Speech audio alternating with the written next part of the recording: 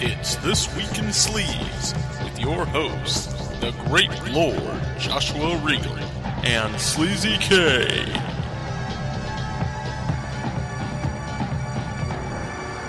This podcast has been rated Category 3. No one under 18 may be permitted. Let's talk some Bruce Lee and Betty Ting-Pei fucking. All told from the perspective of the latter.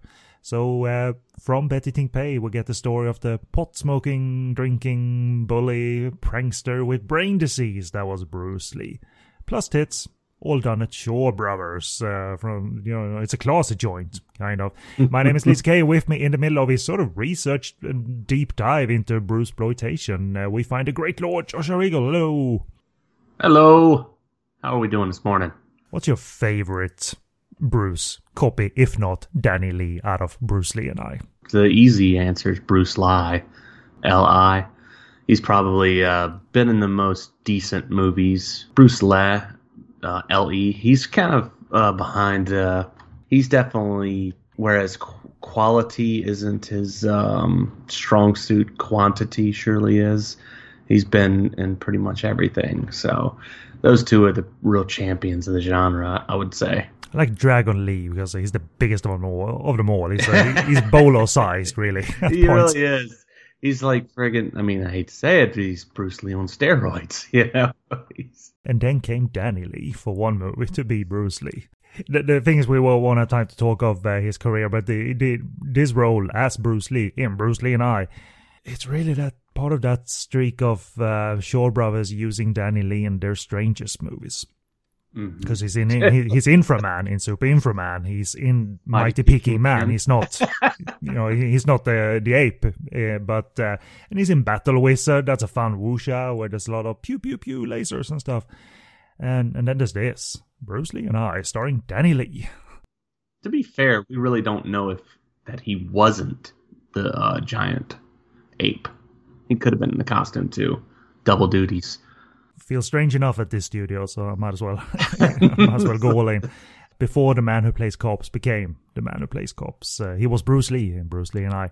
We got a lot to do here on This Week in Sleaze, so I'm gonna keep it quick as we get into the show. So for all your Podcast on Fire network needs, including the back catalogue of This Week in Sleaze, go to podcastonfire.com, check out the archive, check out the bonus episodes, and all the other shows on Hong Kong cinema, Korean cinema, in this case, Lisa Cinema, and find something you like. Hopefully you like this show. That we were doing Bruce exploitation deep dive, but that doesn't mean this film isn't sleazy, because it certainly is.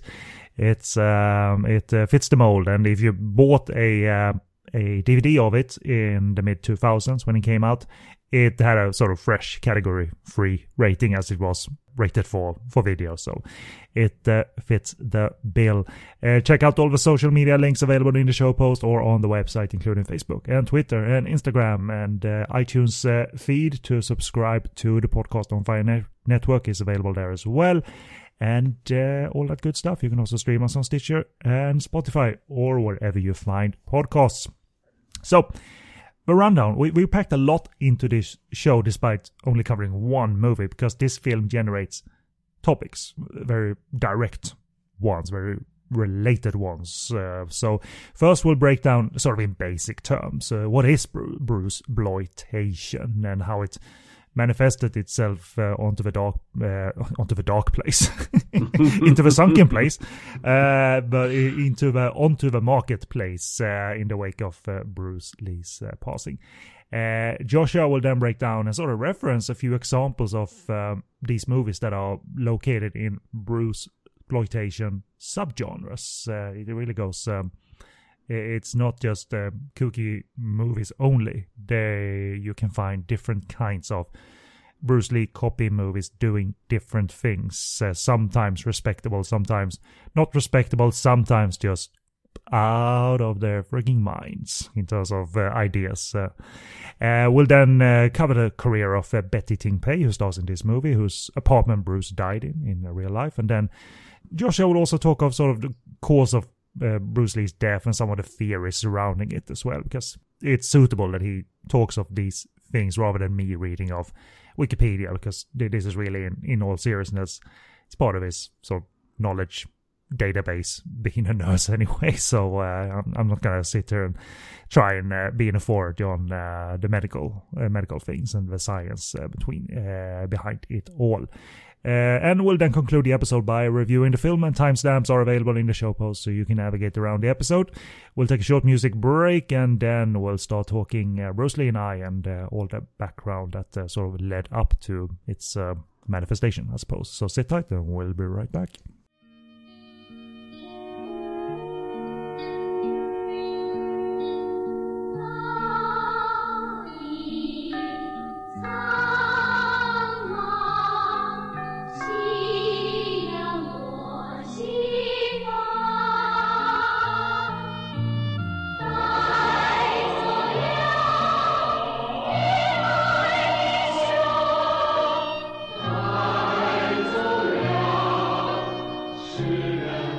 And welcome back, and first of all, Bruce Lee and I is from 1976, done at Shaw Brothers, and plot goes as follows. The movie is mainly Betty Ting's story with Bruce Lee, her life with Bruce Lee, and her own life based on, so to say, real life events. Truth-telling is not this film's strong suit, let's just say that. Movie opens with Betty and Bruce rolling around in bed around the time he died. It continues with Betty telling her story to a bartender, her beginnings when she was a loner schoolgirl that just loved movies, man. And she meets Bruce when he saves her from a beating one night and gives her some money. She then attempts to break into showbiz and meets Bruce again. And from that point, they become lovers until his death. So, it's a big subject, Bruce-sploitation, or Bruce-sploitation, and covered by better writers and podcasters elsewhere, I'm sure. I mean, heck, there's even an upcoming, or there's been a released book on this phenomenon. But I think it's wise we define a term that will come up a few times during this podcast, and that is Bruce-sploitation, merging Bruce Lee and exploitation. So, it's in all simplified manner, in the wake of Bruce Lee's sudden passing at the peak of his fame, he had established himself as a cinematic, commercial, charismatic image, presence, and since there are always big producers out there, I'm sure they were all scrambling to find a new Bruce Lee, even if he had not sadly passed away. I'm sure there was like find someone so we can make the Big Boss movie in our way, or the Fist of Fury movie our way. So it's not just movie business is what it is. So in the 70s, we saw the emergence of a series of actors, not only from Hong Kong, but also South Korea and Taiwan. And they began starring in similar films to the select few Bruce starred in as an adult. But instead of finding, another talented martial arts star for all of this, like Jackie Chan was groomed as a new Bruce Lee, but sort of found his own path and voice without falling too deep into this Bruce-sploitation hole. But they didn't go down that route, these savvy producers. The choice was made that the name and the image was too strong to abandon, so not only copy films were produced, whether riffing on Big Boss, Fist of Fury, or the incomplete Game of Death even, but actors emerged, mostly sharing the screen name Bruce, such as Bruce Lee, Bruce Leung, Dragon Lee, and they had somewhat to vague likeness to Bruce Lee, and that was good enough for producers. Just slap a pair of nunchucks and a tracksuit on him, and we have a totes valid thing. And of course, it is a valid thing because movie business is shameless. So films rehashing storylines did come out. Retitles were put into circulation, adding Bruce in it, so promotion within Asia and internationally could do its thing.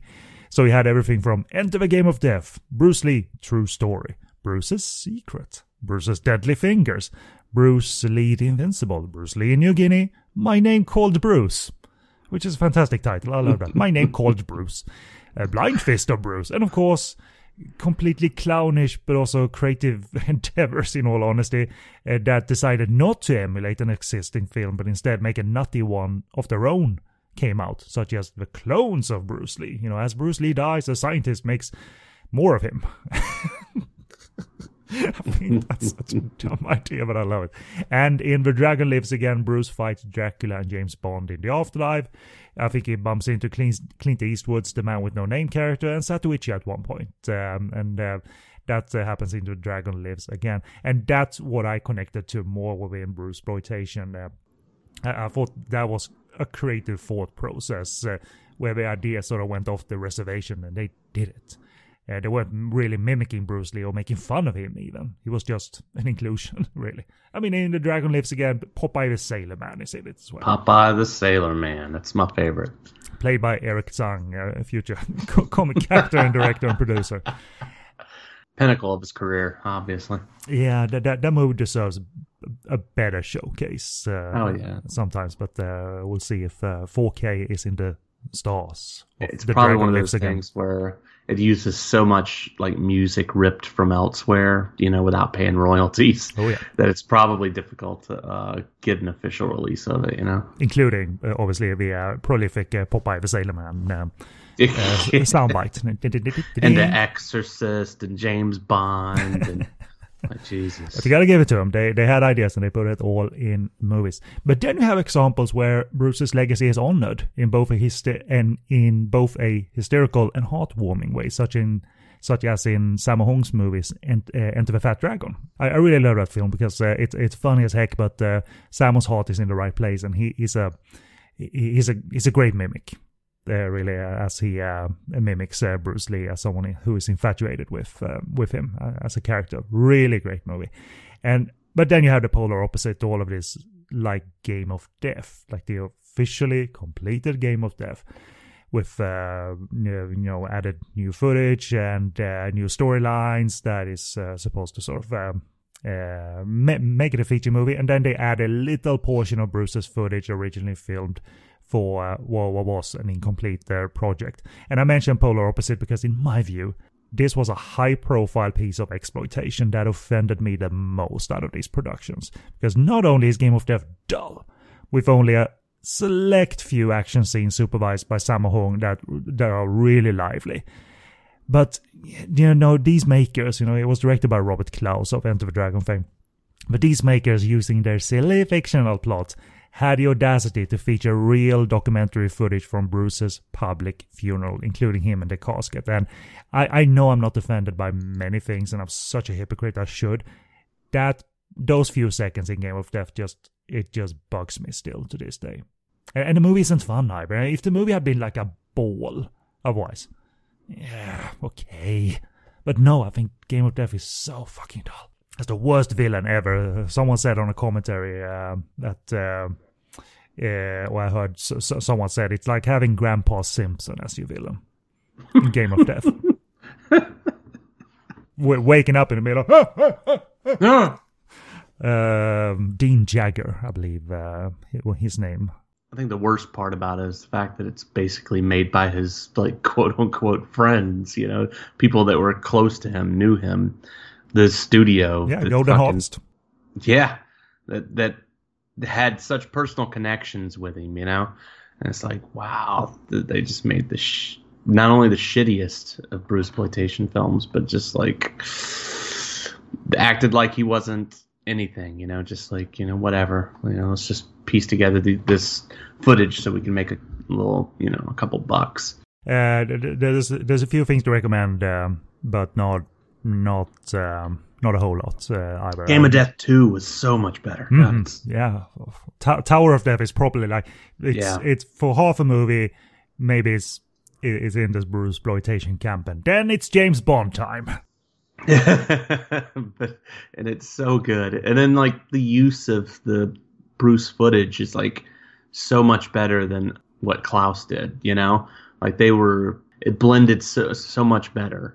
But it's way better when they don't have to rely on reusing any footage at all, because they kill off the Billy Lowe character and then Bobby Lowe comes in, and then you can have FaceTime for the Bruce Lee double and just fucking forget about using Enter the Dragon footage and just have a stupid time. And Tower of Death is such a great time.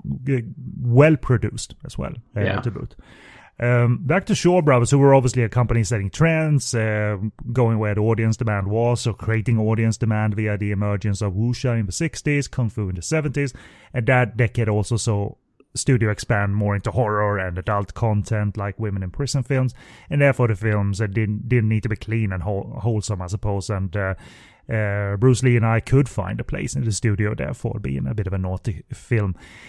You might interpret that it's a bit vindictive to a degree, since Bruce, the history there is that Bruce opted not to sign with Shaw Brothers in the early 70s and instead made his name at Golden Harvest instead and just blew up.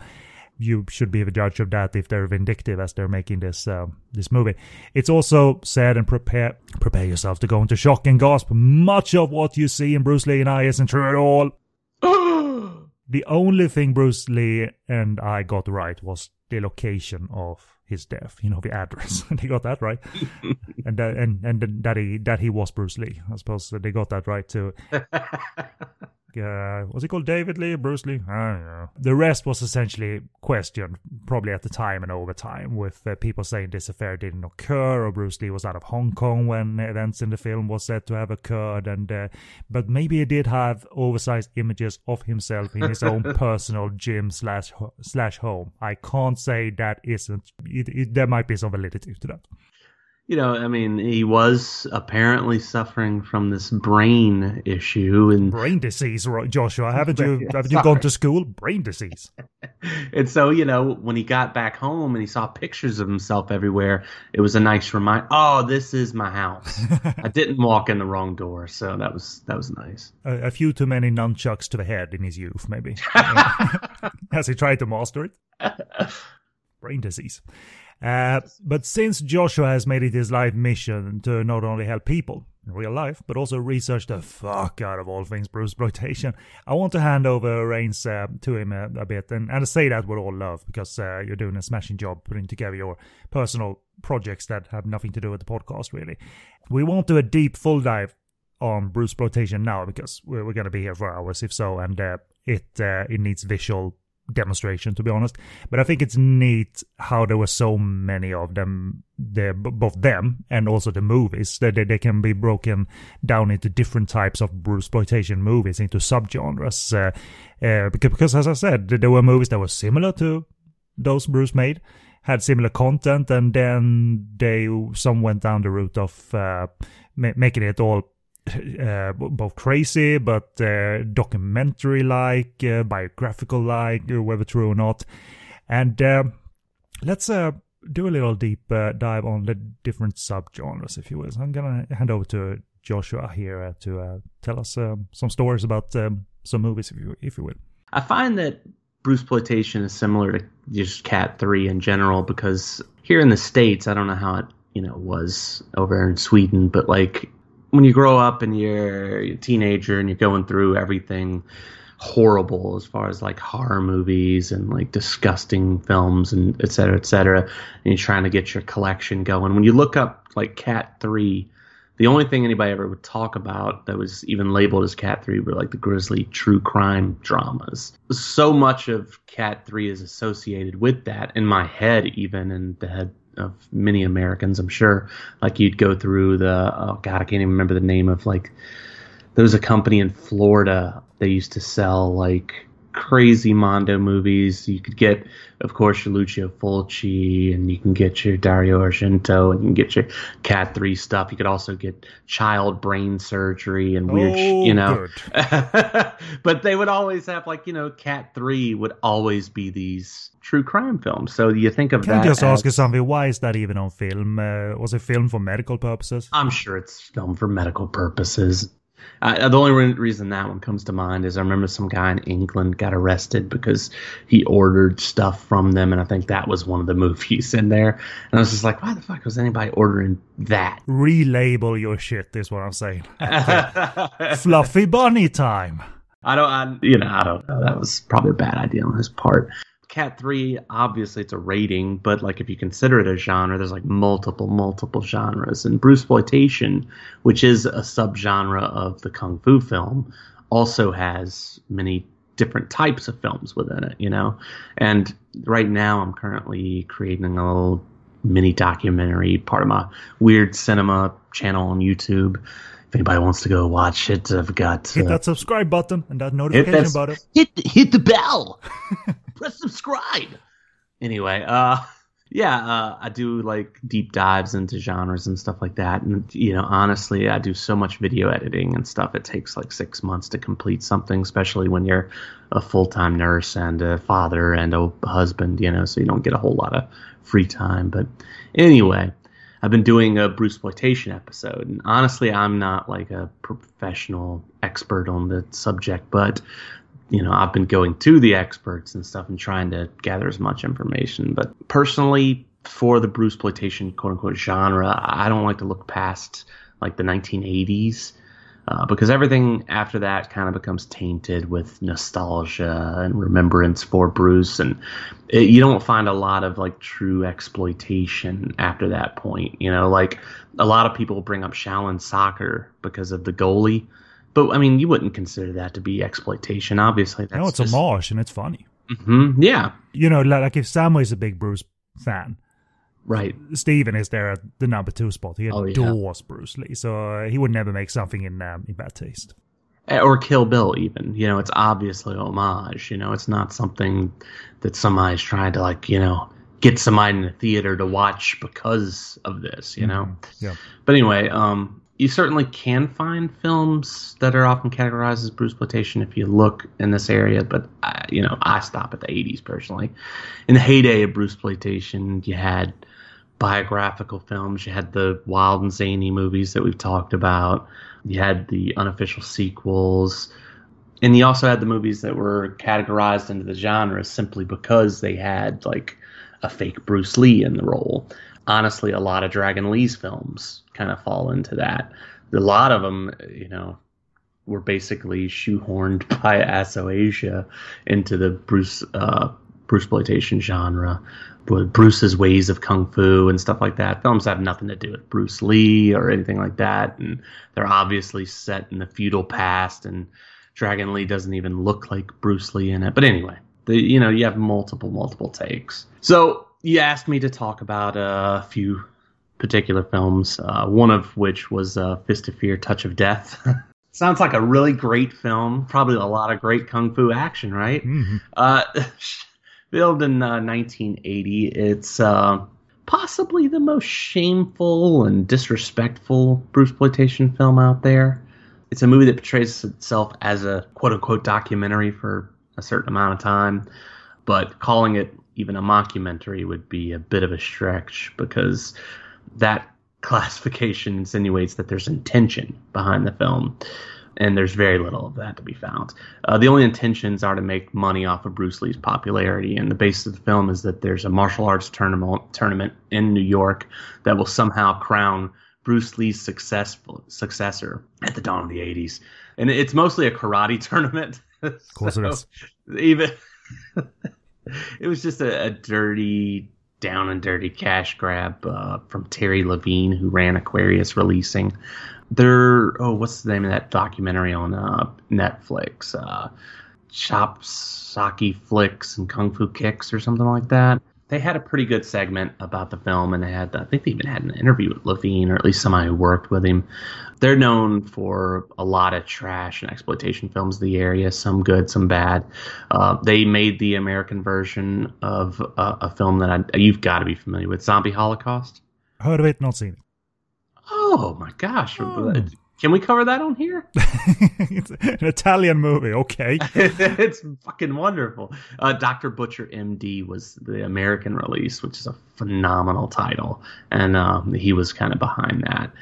I think a movie like Fist of Fear, Touch of Death kind of kills a lot of that when you look at, like, as far as your reputation. The entire production it's like a ruse to mix new footage with two films that Levine had the right to back in the day. So you got this karate tournament going on, and then somehow we get mixed into like an older Bruce Lee film from his childhood, one known as Thunderstorm, when he was like a child actor. I forget how the setup for it. It's been a little bit since I watched it, but you go into that, and then in the middle of that film, they're like, my grandpa was the best samurai in all of the world, and this is little Bruce. You know, he was the best samurai there was, and da-da-da. And then it's goes back in time further to Bruce's grandfather, which was actually a movie called Invincible Super Chan, which was actually a wuxia film. So they're calling these wuxia warriors samurai, and oh my god! And Bruce is talking about getting his black belt in karate. It's miserably bad. If you know like anything about kung fu or the genre or Bruce, it's just picking out the inaccuracies is kind of like shooting fish in a barrel, because like it's more inaccuracies than anything else in the film. It's just one series of fuck ups after the other. They did no research. They did not care, and instead they just put a few fight scenes in a couple of different movies together. And they even had what's his face from Hell Comes to Harlem. He was in there. They had an interview with him walking down the street smoking a cigar, and they're like, "What do you think?" "Oh, Bruce was a good cat, man. He was a cool guy." And and then that's the end of it. It's like, what the fuck? And I think since then he's been, I really wish I didn't have any part in that, and understandably, because it's not only is it one of the worst Bruceploitation films, it's just a really, really bad movie. I mean, it really doesn't sound like a hoot necessarily. Just frustrating, and it's more fun to list the content and inaccuracies than perhaps watch it. Right. So like that covers, I guess you could say that covers the documentary style. There's plenty of those too. Many of them are bullshit as well. Just like, I can't remember. There's another one that's very similar to that, where it's just a reason to show old clips from Bruce's childhood and stuff. And like if you include like Thunderstorm or The Kid or whatever, these early Bruce Lee movies, you could sit there and throw Bruce Lee on the cover and it's not a total lie. That's one aspect of them. Then there's also the like biographical films, the movies that use the clones in order to tell Bruce's story.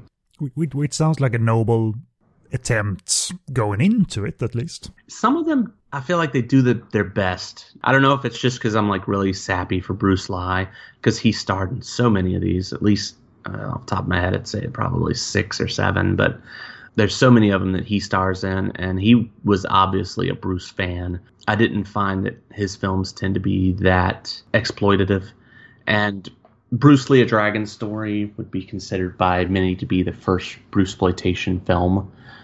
It's released in the year after he was dead. It's also referred to as Bruce Lee Super Dragon or just Super Dragon. Many of these films, by the way, I mean, I don't know if it's legal or not, but you can find them on YouTube really easily if you're wanting to follow along and maybe dip your toes in. But it was released the year after Bruce Lee's death. And it kind of helped create a lot of the Bruce Lee myths and things like that, especially a lot of the follow-up films kind of followed suit with what it did. It's a fun little biopic for the most part. It's obviously not trying to stick to the facts. At the time, I don't know that there were a lot of concrete facts about everything, A lot of the films that came out and fell into this genre, they would show Bruce as basically overtraining. Like that was what killed him, essentially. A lot of times, a lot of these films, they'll go into like machinery he would use from America to train. Like that was what ended up killing him and stuff. But they usually, when they get to the end of the film, it's just like, you see Bruce, he's at a high point, and then all of a sudden he's dead. Yeah, you wonder how afraid they were to dip into too facts for fear of legal legal pushback. So, I mean, if you make up some stuff that's highly offensive, then that's not necessarily a great step to avoid that, because it makes you come off poorly. But, but I don't remember. Is this the one, Bruce Lee: A Dragon Story, that's also known as Bruce Lee True Story? I'd have to look. Right, but because I remember that there was a Bruce Lee movie that I think Seung might have directed that was also biographical in nature, which I believe was okay. You'll find most of them are, It wasn't like dour or super somber, but it didn't clown around or didn't make up ludicrous stuff like Bruce Lee and I does, clearly. Yeah. But anyway, this one starts off with Bruce as a youngster in Hong Kong and finds himself not approving of it. He's like going to a class and stuff, and he's not approving of his teacher. And eventually they find like a homeless guy at a cemetery, him and a good buddy, and they start training with this homeless guy, and he teaches him kung fu. So that's how Bruce got so great at kung fu. And no Yip Man in this one or anything like that, unless they're saying Yip Man was like homeless and living in a cemetery. I'm not sure, but he and his friend grow up, and he falls in love with this Chinese girl, but she doesn't support kung fu, and he's like, I gotta move to America. That's where I'm gonna make a fortune. And she decides to break it off right there. Great interest in movies like this are that they choose to leave out what they leave out in Bruce's life. Most of the time, you'll find that is Linda Lee. If you trust Bruceploitation or this film, you believe that Bruce Lee was a nationalist who just couldn't stop thinking about China. And Linda Lee, she was just an afterthought. And the majority of Bruce's attention while in the U.S. was just getting back to Hong Kong and becoming a star in his native land. Some of this is brought on by the limitations in shooting, finding Caucasian actresses and the like. But much of it's just a combination of the filmmakers not knowing the story and inserting their wishes that they believe that their audience will want to believe, you know? The movie I'm referring to, by the way, is also known as, it is mainly known as Bruce Lee True Story, 1976, also known as Bruce Lee The Man, the Myth. Ah, yeah, The Man, the Myth, that's a great one. Which is what I remember being like, they tried to be serious about it. Seasonal's producer of Snake and Eagle Shadow, Drunken Master. I really like him as a director, and I think he did an okay job in that in that one. So that's the one I remember. So therefore, I haven't seen Bruce Lee: A Dragon Story. Keeping track of the titles is a massive undertaking. Anyway, expanding on something I mentioned earlier. Then there are the movies that crank the craziness up a notch of 5 or 1,000. So in what you dubbed the zany exploitation films, what are two notables here? And is this where exploitation turns into genuine fun entertainment for you? It does. These are the movies that basically got me into the genre initially. Clones of Bruce Lee would definitely be the big one. Although, in my opinion, it's far from the most entertaining Bruceploitation film out there. But it is like the most attention-grabbing within the genre. It's the idea of one movie featuring multiple Bruce Lee imitators that usually grabs your attention. Like the thought of a mad scientist cloning Bruce Lee. It's ridiculous. Why wouldn't you want to see that? Mm-hmm. You know, and there are other films that actually do this in the genre, but not even nearly as effective. The plot is as simple as that. A scientist, the guy from Way the Dragon, John Ben, the bad guy, he clones Bruce. We have 3 Bruce Lees who look nothing like Bruce, but are quickly trained to be skilled warriors who are transformed into government agents. Why wouldn't you watch that movie? So now is the question I want to repeat. Yes. Bruce Lee clones as CIA agents. Okay. All right. Can I get the sequel? It features Bruce Lee, Dragon Lee, and another Bruce Lee imitator is often incorrectly referred to as Bruce Lee.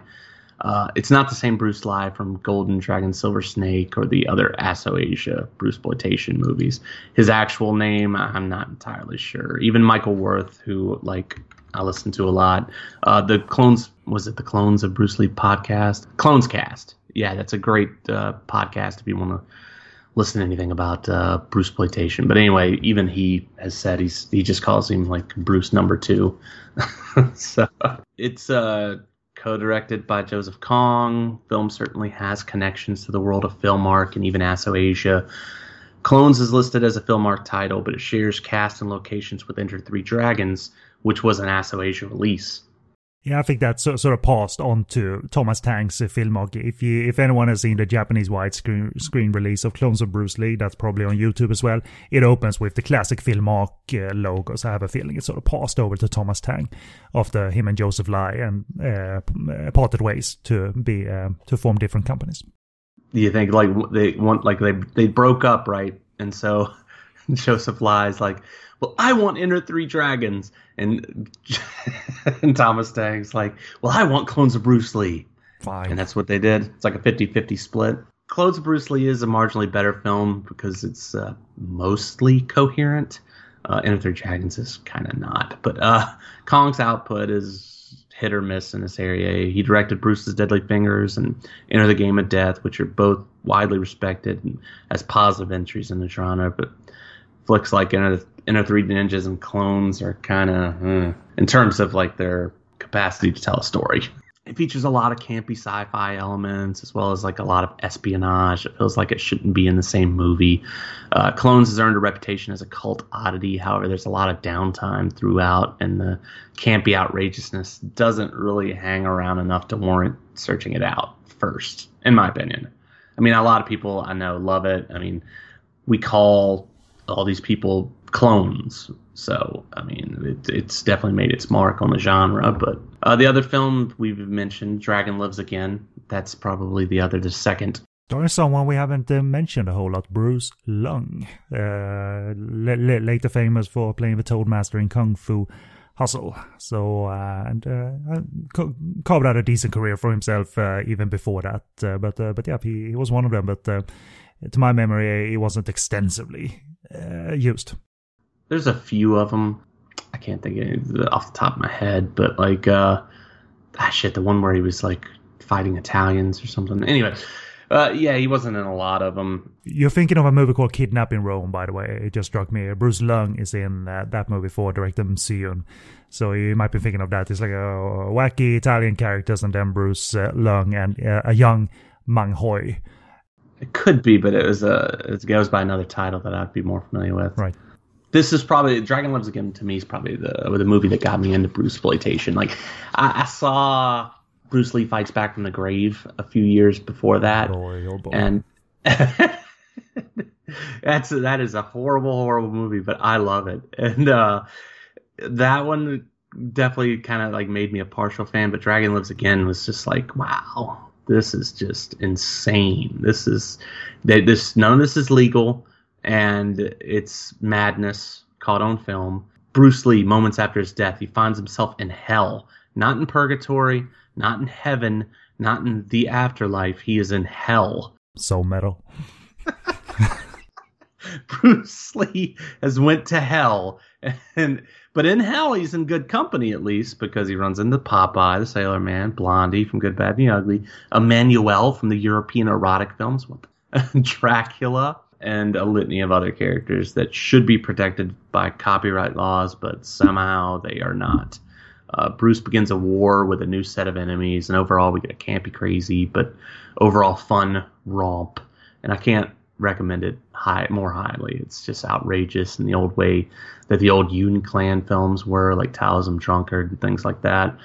If you're drawn to Bruceploitation, you're going to be drawn to the wacky elements of that film and in spades. Yeah, it's a memorable one. I haven't seen it in a dog's age, but it always struck me as crazy ideas put to good use. Really, not respectable filmmaking, but it's not disrespectful to Bruce, because, as I said, it isn't out there to sort of satirize and mock his real life persona, because he's not in real life here. He's in the afterlife. The movie begins with Bruce being wheeled to meet the devil on a gurney. Straight from the hospital to hell. He's got a sheet covering him in the same way we would a dead body, but he has what looks like a giant phallus sticking up in the air. Looks like Bruce died with a boner. You know, I guess that's the Betty Ting Pei reference. They pull back the sheet, and what's sticking between his legs? A pair of nunchucks. He didn't have a boner at all. He's ready to fight. Unbelievable.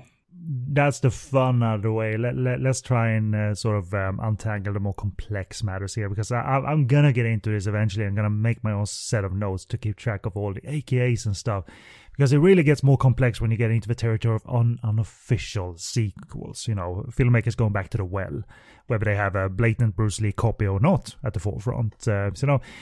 Let's just pick a few here. So, mind breaking down how Fist of Fury 2, not New Fist of Fury, fits into all of this. The unofficial sequel thing can get you into trouble because the aliases in the genre is just so plentiful. For instance, there's an Aso Asia title best known as Bruce Against the Odds.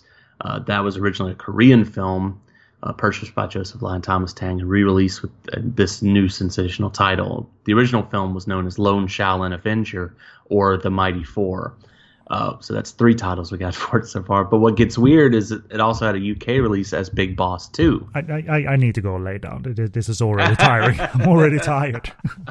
Obviously, the film has nothing to do with Bruce Lee's Big Boss. And then there's the lost film, Big Boss Part 2. It's kind of tricky. Like previously I'd said, oh, well, like in my documentary, which I now have to re-record, that it had never been released, at least not in the modern era. But now there is a viewing that's going to take place probably by the time this comes out. It'll have happened well in the past, but at like the New Beverly in Los Angeles, they're going to be showing the Big Boss Part 2. But originally this was lost for years and years, and it's got like Chiang Mai Man and Bruce Lee and Lo Lee, and it's got an all-star cast. Is that the one that returned to like the actual Thai locations from the Big Boss? Yes. Okay.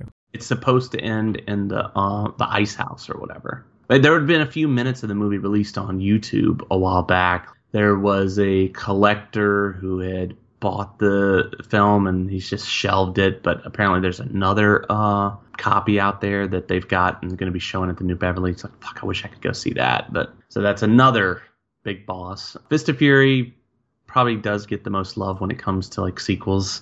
There's Fist of Fury 2, Fist of Fury 3, New Fist of Fury, Last Fist of Fury.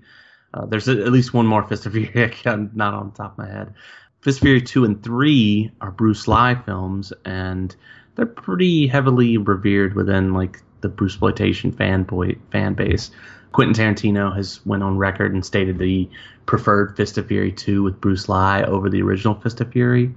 And it's a pretty valid take. It's directed by Lee So-nam of The Hot, the Cool, and the Vicious fame. And it's a very patient and story. And it crafts this vengeance tale for Bruce Lee, who plays Bruce Lee's brother from the original film. And he comes back to find the Chinese basically just groveling to the Japanese. He's shown to be the only Chinese with any backbone, and he takes as much as he's willing to take before finally beating the hell out of everyone in his way. It's entire wish fulfillment, which is something that it makes sense because Tarantino in his recent years has kind of like gotten off on that too. You know, fuck Hitler, we're going to kill him in my film, and fuck Manson, we're going to kill him in my film too. You know, it's that wish fulfillment. And well, it's a genre that's known for making things up. So right. Why not do it well, I suppose? Exactly. The Last Fist of Fury is a South Korean Dragon Lee interpretation of the film with the whole Japanese are bad rhetoric. It's not as special as some others, but it's not just borrowing the title without any context, which is something that you see sometimes. New Fist of Fury is about as close to a real sequel as it gets, mainly because it's directed by Lo Wei. This one at least has like returning actors, the same director. It was mostly a coming out celebration for Jackie Chan, whom many thought would be the new Bruce Lee. I have a feeling Lo Wei thought that. I don't think many people saw that in You don't Jackie. think so? No, I mean it's kind of. I really dislike the full version of New Fist of Fury. I have the Blu-ray with the short version. It's such a boring movie at 2 hours. So I don't really think it has some great action towards the back end, but I can't see any reason to further expand on that persona of Jackie Chan's. And Lo Wei realized that and therefore didn't really with Shaolin Wooden Men, and then let Jackie try out some comedy, and then you had, Fearless Hyena and so forth. So they really got away from that quick. I do love the last probably 20 or 30 minutes of the film. Yeah, that's all right. I do. I think that's pretty great stuff. But when he does the floaty hands things, just like Fist of Fury, yeah, it's really like, this isn't renewing, this isn't expanding, this is just rehashing the past, trying to hit it as well, and it doesn't. It's not Jackie's fault. He would craft a persona of his own and find his own path. It's just a Lo Wei trying desperately, and it didn't work. But that run of Lo Wei movies leading up to Jackie's stardom, I really find fascinating, and a lot of them are pretty cool. As I said, Shaolin Wooden Man is pretty cool. Snake and Crane, Arts of Shaolin, which wasn't a Lowey directed film. Dragon Fist, which is a Lowey directed film, probably the best out of that bunch that he did for Lowey. And so it worked out eventually. It's just basically similar plot. Japanese are assholes. Chinese are in hiding and trying to not die. And ultimately Jackie has to fight him, and it leads to a killer showdown at the finale of the film. Yeah, it got pretty hardcore towards the end. And it's also a movie where you can see Jackie pre-eye surgery, whatever that surgery is called. So you can see his eyes are quite different at that point in his career. Let's get back a little bit to Bruce Lee and I. We mentioned Betty Ting Pei, and since she is co-starring in Bruce Lee and I and was a key component in his life, for better or worse, she's not very liked, I suppose. I thought we'd share some biographical notes on how she came to be associated with Bruce Lee, as he died in her apartment after all. She's Taiwanese, born in 1947, and started acting in 1963 for the Central Motion Picture Corporation. And after a few films, she was noticed by Shaw Brothers director Pan Lei, who put her in 2 movies. Poisonous Rose and Purple Shell, starting in 1966. She became a regular of the Japanese Shaw Brothers director Inoue Umegetsu, who made The Brain Stealers, The Millionaire Chase, The Singing Escort. Really popular Shaw Brothers director, and a good craftsman as well. Hong Kong Nocturne was a little musical thing from the director from the 60s at Shaw Brothers. She was put in musicals, but I haven't seen all of those. I'm not terribly familiar with how much she's in those. But it's also said she performed in some more adult-related material in her filmography. Possibly in the film, I'm taking a chance here, possibly some erotic content could be found in the Shaw Brothers anthology film, Adultery Chinese Style. Ooh. You would think that, but she freelanced more from 1973 and onwards, making movies for Golden Harvest, including appearing in Michael Hoy's hit comedy Games Gamblers Play. She was in Stoner alongside George Lazenby and Angela Mao. But was, of course, back in the Shaw Brothers fold for Bruce Lee and I, which is noted as a shared venture in terms of production companies, that it was a shared venture between Shaw and B&B Film Company, and that is actually her production company, the only film they made, according to Hong Kong Movie Database. So make of that what you will. Maybe we have that one movie in us to tell my story, and then I'm done. Then I can drop the mic and get out. Until she wrote her book. Yeah, until she wrote her book, indeed. Her last acting appearance, Betty Ting Pei, was in the 1985 Shaw Brothers drama My Name Ain't Susie, starring Pat Ha and a young Anthony Wong, then Anthony Perry. But most people set their eyes on her and her affair with Bruce Lee. She was obviously in the news. They reportedly met in 1972 and became friendly to the point where they would go on dates, despite Bruce being married to Linda Lee at the time. Attention increased dramatically since it was reported Bruce Lee had died on July 20th, 1973 in Betty Ting Pei's apartment. Her account is that he was there to go over the script for Game of Death, which would have included a large role for her, and as you all know, the film was never completed by Bruce. He shot a bunch of fight footage, but none with Betty, or none with or no narrative footage that has survived anyway with Betty. And during the evening, Bruce complained of a headache. And you'll have to help me with the pronunciation of what Betty gave him a pill of. What is the medication called? Equagesic. That would be my pronunciation for it. It's such a rare medication in this day, and I don't even think they make it as a... And I don't think anybody actually produces it anymore, but that would be my way to pronounce it. And it's apparently a strong aspirin-based drug, and he went to try and sleep off the headache, and sadly he never woke up, and Bruce Lee was rushed to hospital where he was pronounced dead, and straight to hell he went. They rolled him right down the hall. Get out of here, you and your nunchuck or your bone or whatever. I don't have the notes in front of me, but a lot of the stuff that is said about Bruce's death, and I don't know if it's in my notes later, but it just huge delay in getting him to the hospital because of him being at her apartment. I guess we can get into that later. Yeah, we'll discuss more on the cause of death below. I won't do it here because Joshua has done some better research there. Since her dates or possible affair with Bruce became public, therefore, she was certainly not looked at favorably by fans, and Betty Ting Pei received death threats as a result. But she moved on. She married in 1976 to Charles Hung. He's an actor in God of Gamblers. He's the bodyguard of Chow Yun-fat's character in God of Gamblers, and he's in the series, throughout the series. He's also the founder of Wins Entertainment and China Star Entertainment, and a very successful film producer.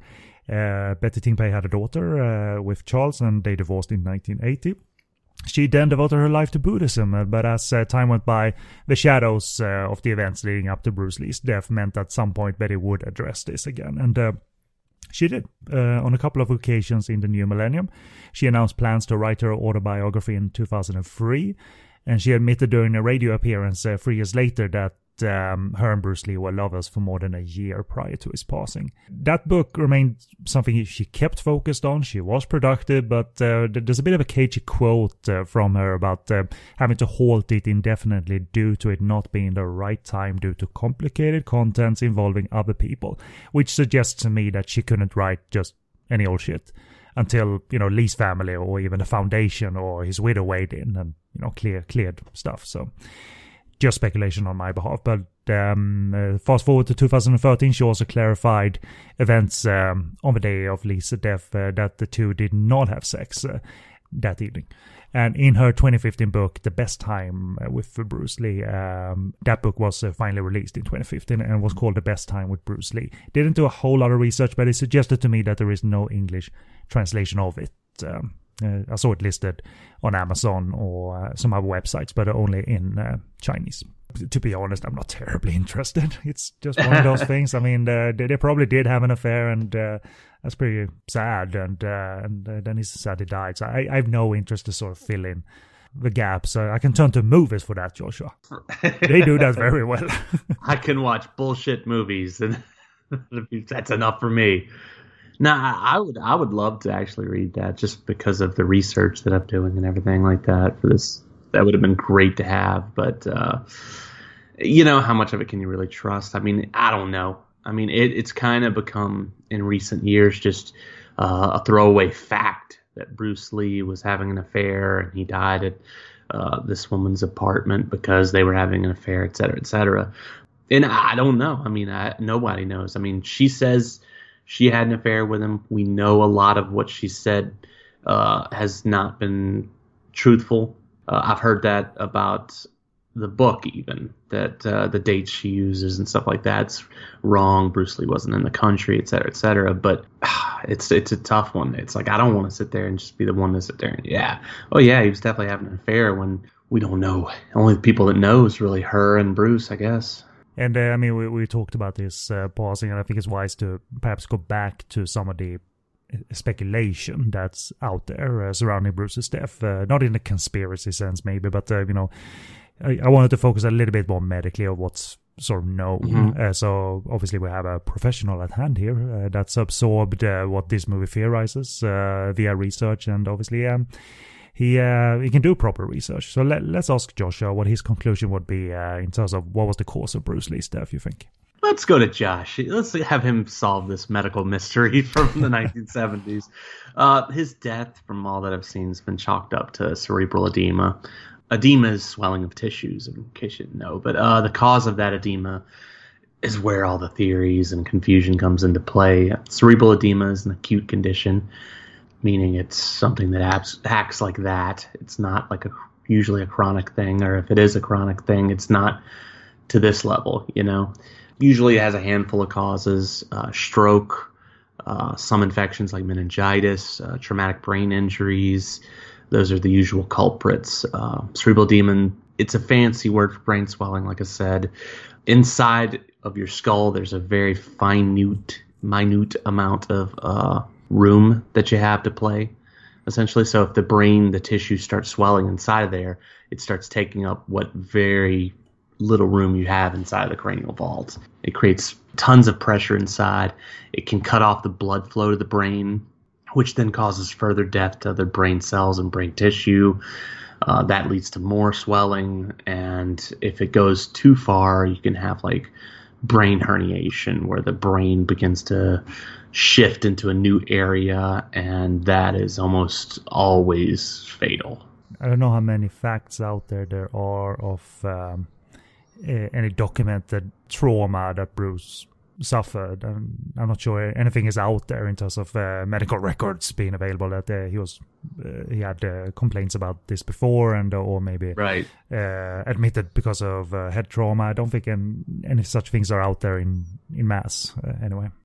No, and like when you say traumatic brain injury, it's usually like a car accident or something like that. It's not something that you don't realize happened, you know. The theories revolving around this cerebral edema, they're various. Some are insane, some are not. Most commonly accepted version of events is that Bruce Lee accepted Equagesic from Betty Ting Pei to cure a frequent headache that he'd been having.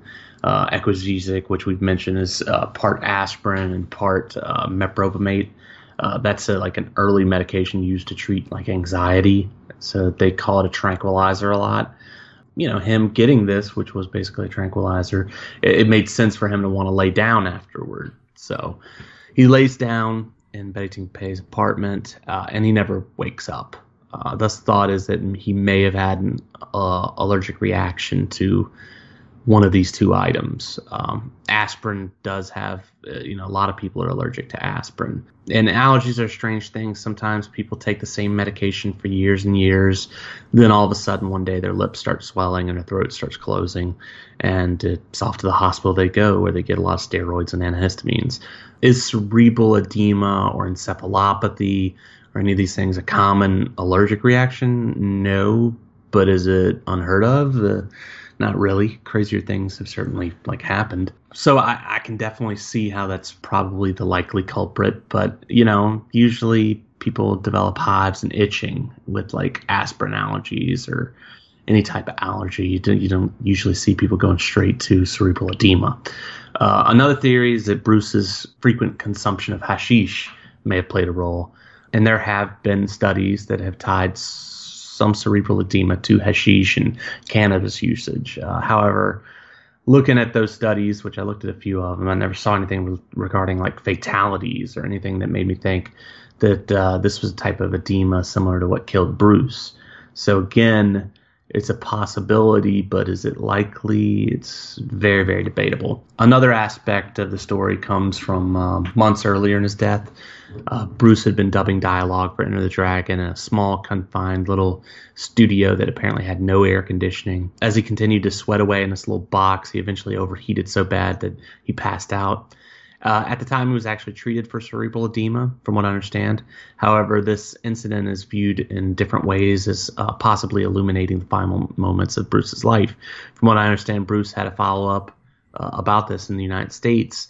And I believe, sometimes you read on these things, you read these different articles online and you're like, what to believe kind of thing, But basically, I don't know how legit the sources are, but I believe he was either diagnosed with epilepsy or was in the process of being worked up for it. Either way, multiple places I read that he was prescribed Dilantin or phenytoin for this. It's a common, though older, anticonvulsant.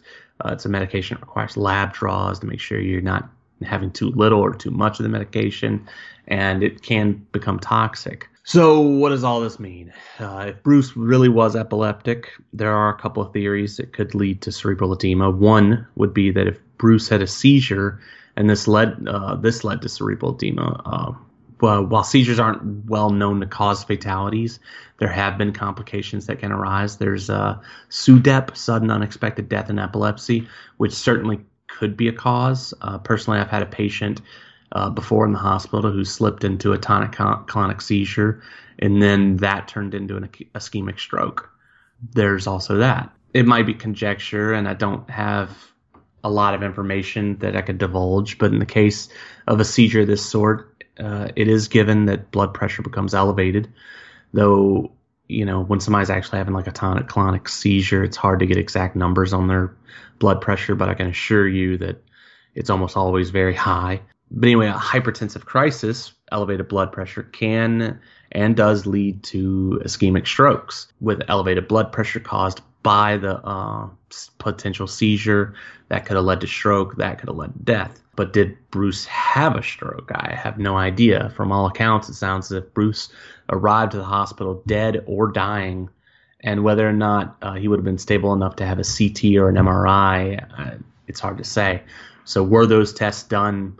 I don't know. And as far as I can tell, they haven't really released his biopsies or anything like that to the public. There's also a theory that that what happened during the dubbing on Enter the Dragon truly was just a heat stroke, and that was what led to the cerebral edema. But it was brought up by a cosmetic surgery that Bruce had previously had, where he had his sweat glands removed under his armpits. This is apparently a real thing. Apparently Bruce didn't like having sweaty armpits, didn't like the look of it, and he had this procedure done, and some have felt that it prevented him from dissipating heat efficiently enough, which caused him to have this heat stroke earlier during the dubbing, and maybe that's what also did it to him later. Unfortunately, from what I've read, the science doesn't really support this theory. The surgery should not have stopped Bruce's body from ramping up his heat distribution and the various other sweat glands in his body. And on the day past, he spent a good amount of his day in an air-conditioned office and apartment. And as far as other crackpot theories out there, most either revolve around Bruce not being dead or him being murdered. His murder is usually either the Chinese mafia or the rigid martial arts instructors of the world who didn't like his teaching to foreigners. And Bruceploitation is a wonderful genre to accentuate these wild conspiracy theories, because so many of them cement these ideas in the minds of impressionable fans. Yeah, a bunch of fake news, really. Fake news. So before we get onto the movie review itself, I suppose I should just mention that Bruce Lee and I is also known internationally as Bruce Lee, His Last Days, His Last Nights. The film is available with a full English dubbed soundtrack according to materials from Celestial. There are, I've seen like Excel sheets that list which movies have dubs available to them or not. And so that would mean that this movie could be available dubbed in full, because Shaw Brothers did their in-house dubbing, themselves in Hong Kong. But it played in America with narrative edits, so it was a shortened version. This movie, Bruce Lee, His Last Days, His Last Nights. It played on TV and had further trims to it due to the film's nudity. They just chopped out nudity or stills of Betty Ting Pei photographed nude, because there's a scene in the film where she's where a sleazy producer photographs her. Essentially, the Hong Kong version runs a little over 100 minutes, and the TV version we had ran 87 minutes. So there's some narrative taken out. There's also some rearranging of scenes. For instance, this US version starts with a fight scene that occurs later in Bruce Lee and I. So as for my short opinion of this fucking movie, I'll tell you, this is an example, all right? Okay, because it's a story from her perspective. You should ask yourself, is it as much Bruceploitation? Yes or no? I mean, if anything, they simplify Bruce. They go a basic route of presenting his stardom a little bit, how he would look during filming, his off hours. But his off hours also means he has a mixture of moods and character aspects. He has a kind streak, partially. He's a juvenile prankster. He's kind of an asshole. He's insecure, and it's so basic how they portray his medical condition. Of course, they script scenes of intense headache and dialogue that we refer to. Oh my, don't you know he's got brain disease? And then they just move on from that, like so basic. And that doesn't do the film any favors as a drama. And then towards the end, there's the speech of respecting Bruce, and I don't buy it. What they did wasn't respectful. So yes and no, it just doesn't feel like a total Bruceploitation package, because it's Bettysploitation, I guess. Well, I don't know. It's a mixture of those two characters rather than all Bruce. Because it's otherwise it's a standard drama that digs into the worst aspects of the film industry, and the connection between Bruce and Betty as two people supposedly good for each other. It's not very affecting. They're trying, but it's not very affecting. Plus, it has a rather exaggerated visual style, sex scenes with a body double for Betty, that is not her, pot smoking, hilarious interior design, and it's straight-faced goofiness, partially, but at 100 minutes, it's not that easy to maintain that sort of entertainment factor that it's goofy, it's bad, they're trying, but it's also running long. Somewhat Bruceploitation in style to mild in that aspects that attempts the factual real-life approach rather than afterlife approach, but as we know now, I don't know how much was known in 1975, 1976, but as we know now, much of this just seems like made-up crap. And from her perspective, therefore, but some of it just seems like made-up crap. So, on the whole, a mixed bag. I just wish it was a little bit more goofy, but there's some things here. So, that was a little bit longer opinion, but let me throw over to you for a short opinion of Bruce Lee and I, aka Bruce Lee, his lost days, his lost nights. Were there any clones in this one? Was there any what in this one? Clones. A clone of Lo Wei, the director. Yeah. There were. What do I think about? Do I think about this film? Like you said, it's not a traditional Bruceploitation film. Although, the fact of the matter is, what are they, trying to make money off of? And it is everyone wanting to know what happened with Bruce Lee during the last days of his life. How did this whole relationship with Betty Ting go? Was he cheating on his wife? Et cetera, et cetera. So, there is a element of exploitation, of course. And then on top of that, you have the sensational sex scenes and all that throughout. It's her sort of letter of apology, even though it rings a bit false as well. Oh, it's bullshit. It's complete horseshit. They knew what they were doing, essentially, and, taking jabs at Golden Harvest the whole way through, too, it's like, I don't know. It's petty. But is it a good movie? Well, yeah, because it paints itself as a drama. I mean, in general, how does it do it? Does it do things with heart and with a sense of the subtle, or is it just... It helps not to know anything about the story, Betty, Bruce. If you're just watching it as a drama, then it's a pretty standard tell of a love affair. It's kind of a fucked up, love affair where, at one point, which we'll get to it, I'm sure we're going to go through the movie as is, but, at one point, Betty's fucking candle is telling her, to, stick in there. You're going to meet someone who's going to make your life so much better. Well, by the end of it, what's going on with Betty? Everybody fucking hates her. They want her to die, literally want to kill her with nunchucks. And she goes off, walking down the beach or down the highway up by herself for the rest of her life. Incredibly, depressing and weird. It's a hard one to bounce back from the amount of public backlash that you did get in reality. So, sure. But yeah, no amount of dusk beach scene with Betty fresh from the funeral and choir singing a very beautiful song will make us affected in the long run. And I mean, it's not the crime of the century that she had an affair with Bruce. I mean, it isn't a crime. It's wrong. And plenty of girls at the time would have, And I suppose portraying herself as someone who didn't gain from this is sort of solid ethically. I don't think this was the smash of the mid 1970s, 1976 either. So it's not like this made her name and made her bank account all shiny. If we talk a little bit about Danny Lee, first of all, we talk clones and how they don't look like Bruce. Danny Lee, at best, I suppose, looks mildly like Bruce Lee. He's not a dead ringer like Shaolin Soccer's Danny Chan, of course, which, granted, played that for comedy, but I think Danny Chan did look a bit more like Bruce Lee than what you're used to in terms of when people portray him or copy him or clone him. There is that, but at no point, is the illusion sort of solid. And it's kind of silly, too, that to totes remind us that he's Bruce Lee. Even in dialogue, Joshua, Danny Lee touches his nose. Yes. It seems involuntary. It's almost like, while you're doing that, why don't you go as soon as he meets Betty, he goes, whoa! Because that's Bruce Lee. So it's hard to take any of that seriously. But in basic terms, do you think he matches Bruce in mannerisms, look even? You get the haircut, You get the big sunglasses that take up a good portion of your face, and you dress someone like Bruce Lee, and it's doable.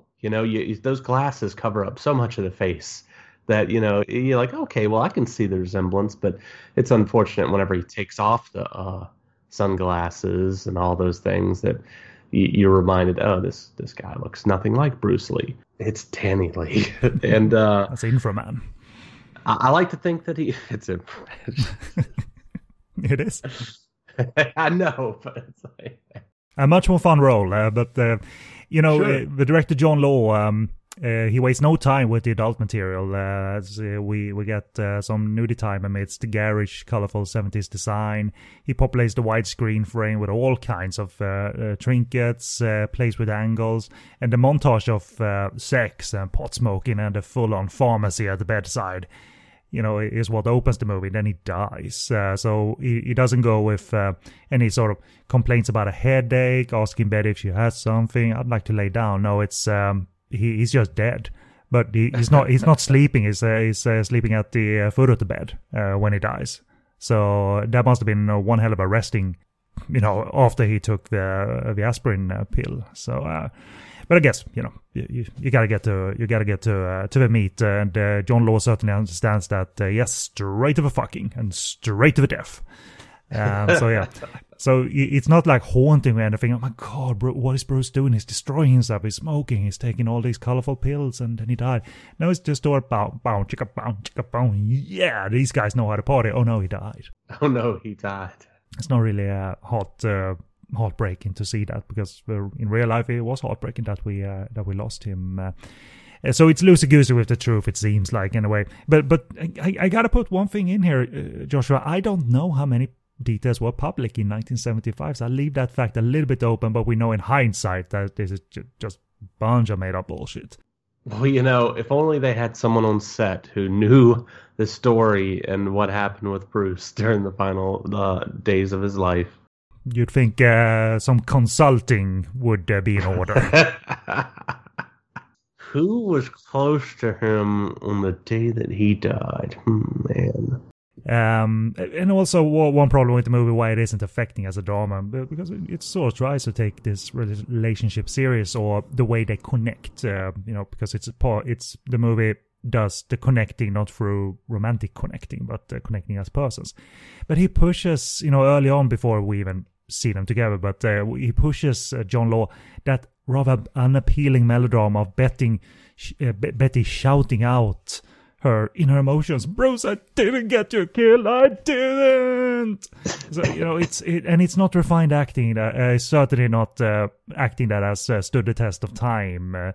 Either as she monologues to himself, or it's to her inner voice saying like, "You are a Superman. You are a philosopher," and it's that kind of acting, and she never gets that right, to be honest. Nor does the director John Law get that touch right, because it's always on the cusp of melodramatic and just sort of standard soapy acting as well. So it never gets there for me, if you know what I mean. Mm-hmm. On top of it, she says these things. You never get a hint that Bruce is a philosopher in this movie. Bruce just comes across as kind of a childish. Certainly idiot. not developed emotionally. He doesn't come off as sharp emotionally, because he sulks, and then he takes out the alcohol and his hate for Westerners as well, which we'll get to. Like, where did that fucking come from? Of course, in the bar scene that acts as our storytelling device, and she tells the story of herself and Bruce. In the bar scene, of course, Bruce's diehard fans, they're the Nunchuck Club in their Nunchuck t-shirts with the nunchucks, and they turn up to hurt her. Which also, it's not threatening, it slips into goofy, and I wish if the movie were a bit tighter, the export cut is, but if the movie was a bit tighter, that would have been hysterical goofiness, but it does drama. So these guys, including the co-action director on this film, Yuen Woo-ping, his brother, Yun Chung-yan, he's in that scene. So, so it's kind of like, hey, because those t-shirts with the nunchuck on the back, that killed me. It's like a pastel pink. Yeah. But yeah, so it's fine structured in a way. We're here to have her story told, But when you're playing fast and loose with the truth, at least that's the verdict in hindsight here in 2021.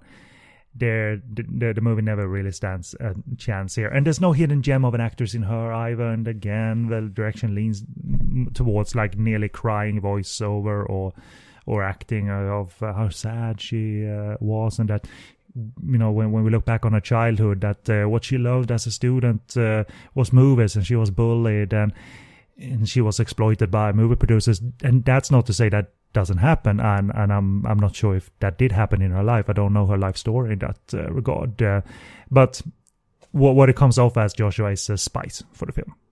Yeah, sexy stuff for the film. The beginning of the film, Bruce's death, and the end of the film, Bruce's death, both present totally different like versions of his death. That alone right there like sets it up. Like, can I trust this person? And what is happening in the film? Is everything here factual? Because in one version, she discovers his death, and then the other, he dies in her arms, essentially.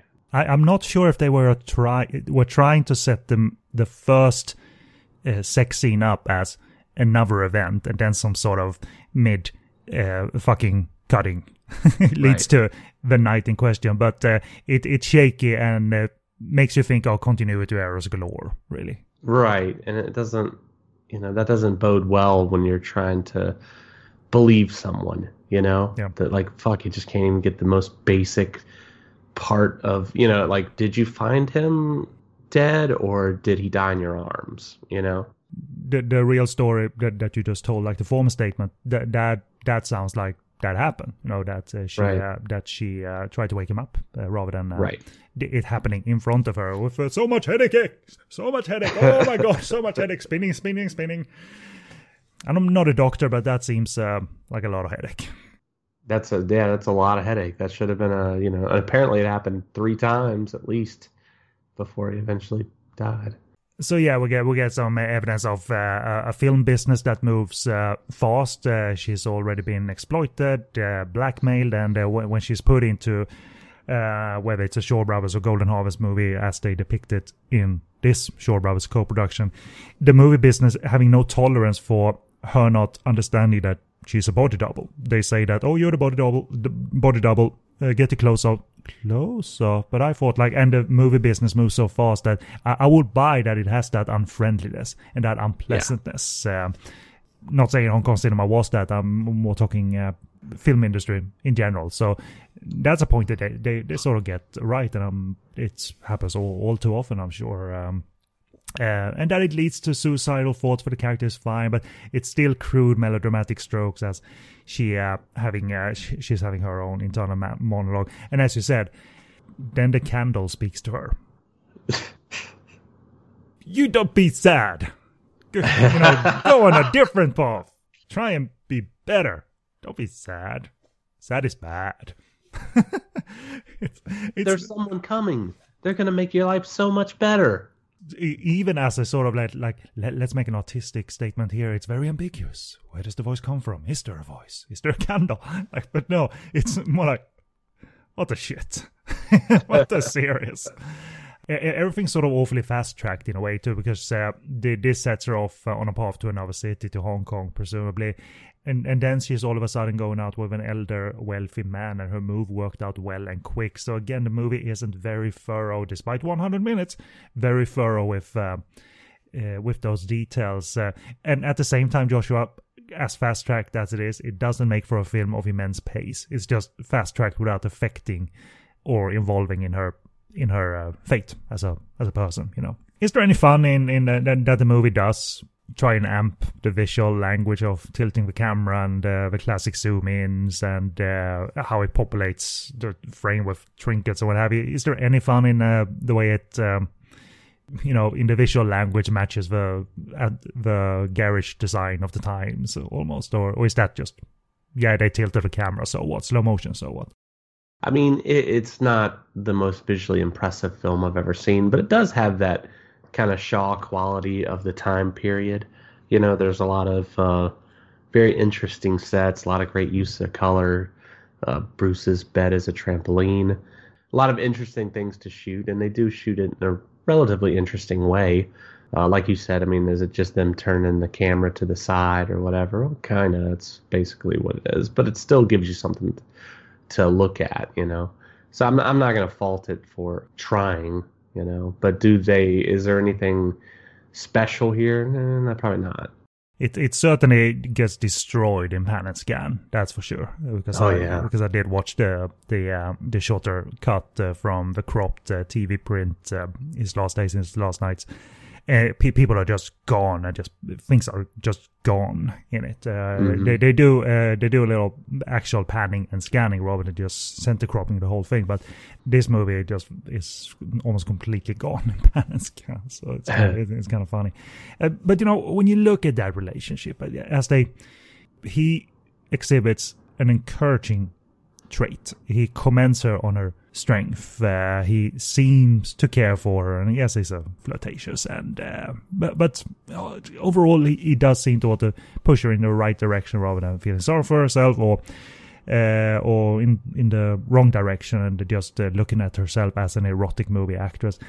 The movie starts to spell out that Bruce is like that, and they connect that way, and then it goes into a variety of different, you know, bullshit truths about it all, but still, that's a key element of the movie, Joshua, that they connect that way too, and romantically. So was there anything for you there, what Bruce speaks of and how he encourages her, that says that this might be decent as a drama, as a matter of fact? I hate to keep like shitting on the movie, but their relationship to me comes off as just... Maybe it's because of the presentation of Bruce himself. She seems like this very serious character throughout, and I keep coming back to like one of the last scenes in the movie where, you know, for several, you know, probably 20, 30 minutes of the last half hour of the movie, they're like going back and forth. Is Betty going to be in Bruce's new movie? Is she going to be the, you know, star next to him? And it comes down to this scene where like Bruce is with... Raymond Chow or Raymond Kong or whatever he's called in the movie, and they've agreed to allow her, so he goes upstairs to give her the good news, and like he's basically pulls this dick move and is like, yeah, I can't even look you in the face, you're not getting the role. And like he lets it keep going to the point where she's basically almost got a knife to her throat over there in the corner. She's like, oh, don't ever try to do anything for me again. My life is over. Why did I allow, you know, and then finally he just starts laughing in her face. This is one of the last scenes we have of Bruce in the movie. Oh, what a, you know, you kidder. Like, shit, dude, you let that go way too long. You know, you didn't set it up like a joke. It's like, fuck, that was just tough to watch. And then, you know, that's their love affair, you know? And he never really comes off as playful and charming, obviously, because I can't get a handle on Bruce as he randomly jokes and laughs amid seriousness, which actual characters in movies and life can do. Of course, the variation is the spice of life, but it never breaks through into like this interesting character portrayal. And then when they have that extended sequence in Bruce's apartment / gym with the oversized photos of himself on the wall, so like I totally live here because that's me.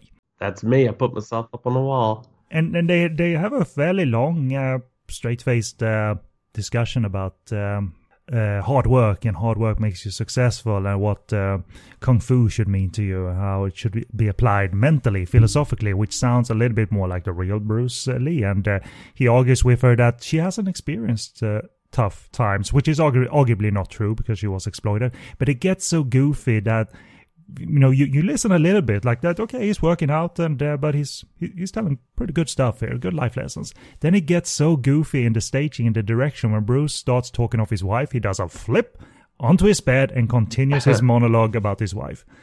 And that's a moment where you had me, and now I'm out of it. Why the hell did he need to do that? Because Bruce, I'm very able. I'm very gymnastic. Let's talk about my wife. Phew. And so for me, I get into it for a little bit, and then it loses me. And then it's all about the design of the apartment. Like, what is this? Why? Where did this come from? Where this doesn't seem to have a an ounce of truth to it. That Bruce was so into himself that I'm gonna put myself on many sections of the walls, if not all. That is the only scene where Bruce's wife is mentioned. And as far as I know, she was back and forth to Hong Kong. Like I had, read things about her and him being at meetings and whatnot. So it's like, but she's never seen throughout the duration of the film and is barely mentioned, maybe in 2 different scenes throughout the whole thing. I mean, he talks about there, then she's on the phone, and Betty goes off because they've had sex by that point. So she goes off in her bra and panties and looks wistfully out of the window because she's not primary, she's secondary, which is not a bad dramatic beat, granted, but yeah, it's after the sensational stuff.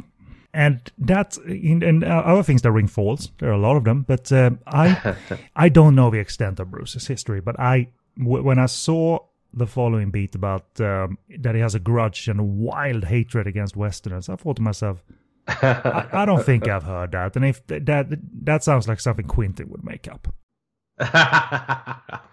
for his little fantasy, Once Upon a Time in Hollywood kind of fantasy. It just sort of rings false, especially with decades of documented biographical notes by now, tons of books. And you have the book that you showed me by Matthew Polly, which I think is quite a revered account of Bruce's history. So maybe the makers were thinking of Wang Yu, because he was a dick. Jimmy Wang Yu was such a dick. He hated Western. He did. That's on record. Like the Australian filmmakers who made The Man from Hong Kong.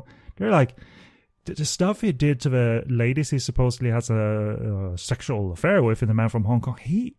Speaking of Bruce being a dick, have you heard of Wang Yu? So maybe they were thinking of their past Golden Boy. It's weird how that's all connected, because you start talking about Wang Yu, and he made The Man from Hong Kong with Lazenby, George Lazenby, who had signed up to Golden Harvest for a 3-picture deal because of Bruce Lee, and he was going to be in Game of Death, and that's who Bruce was supposed to be going to meet that night that he died.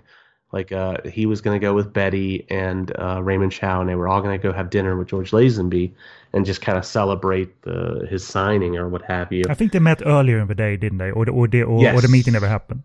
I think it might have been the contract signing or something like that. And then later that night they were going to have dinner.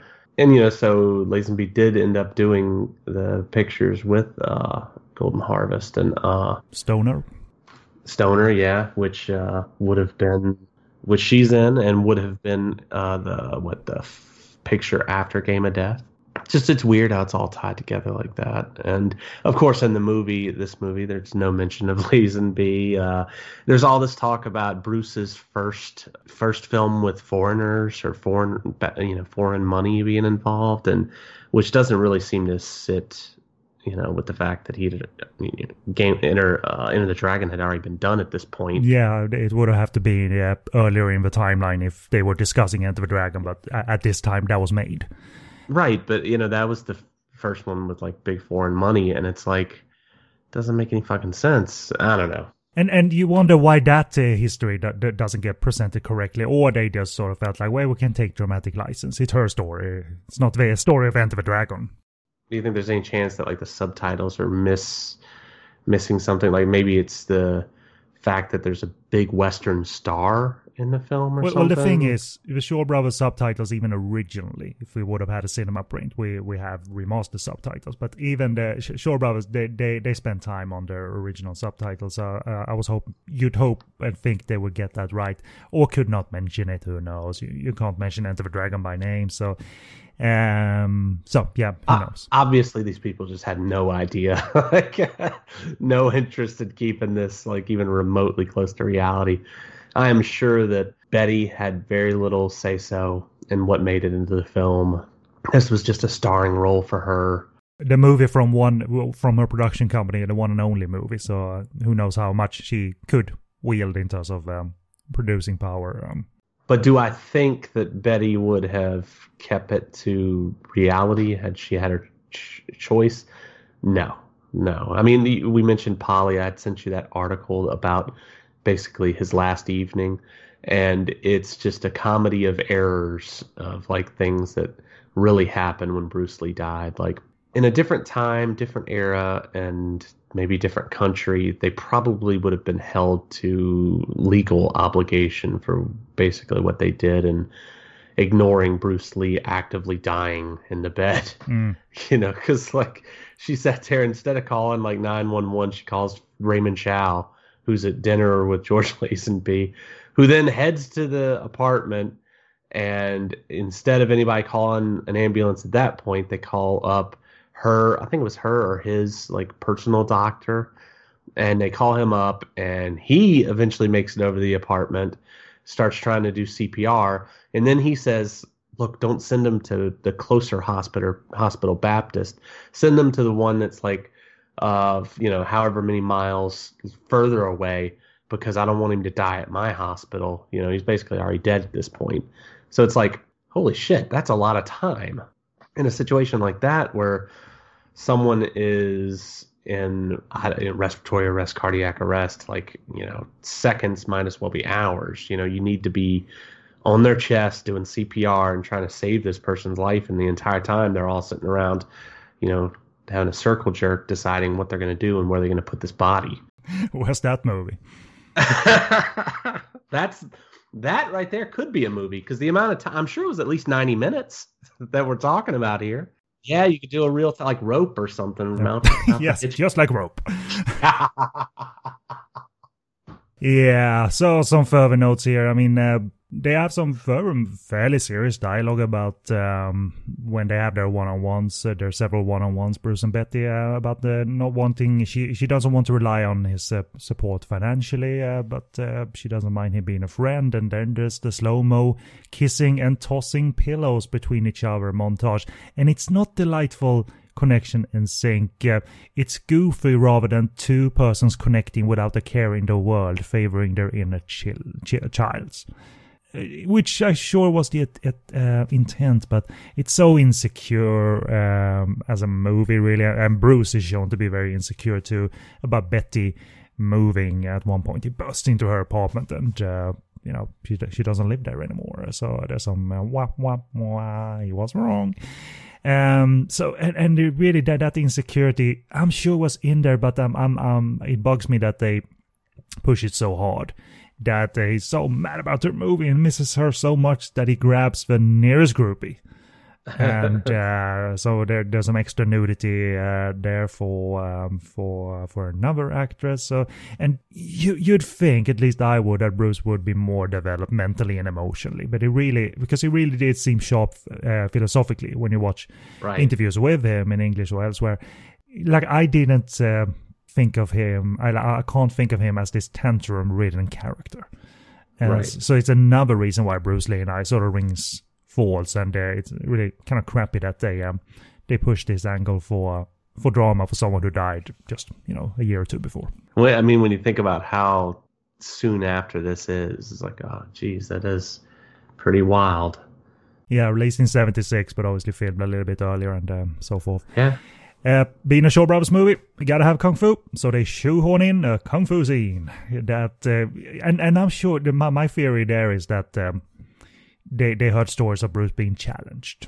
So let's have some people that eyes him in a bar challenge him, and then go out to the beach for a martial arts scene, which is all sufficient. Yuen Woo-ping and Tong Gai directing this, and we get a neat sense of Danny Lee's martial arts chops. I can't confirm right now, I'm just pulling this from memory.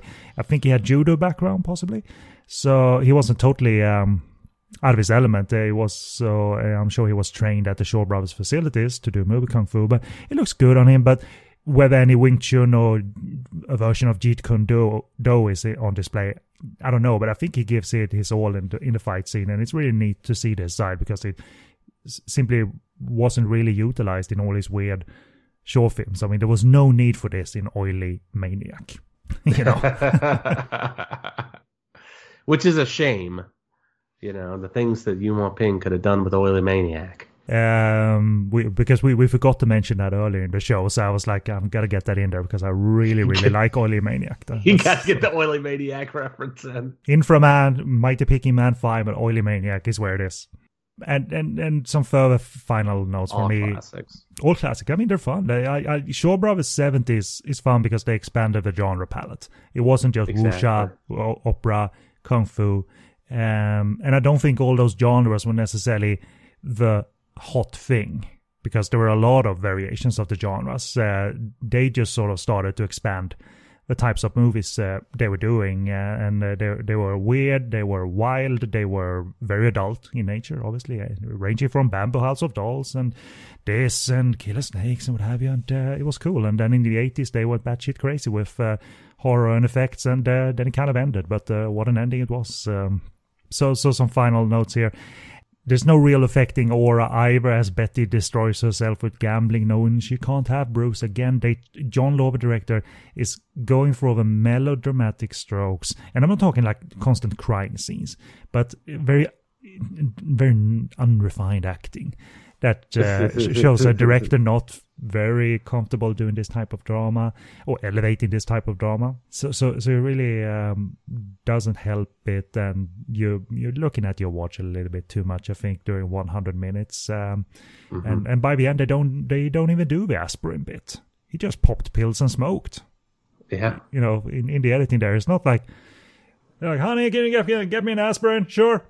Then here you go with your aspirin, and then Bruce. Like not even that. Because they suggest that instead, and that's, you know, when you think about the opening montage, is that their kind of version of the truth, that this was a party and then he died.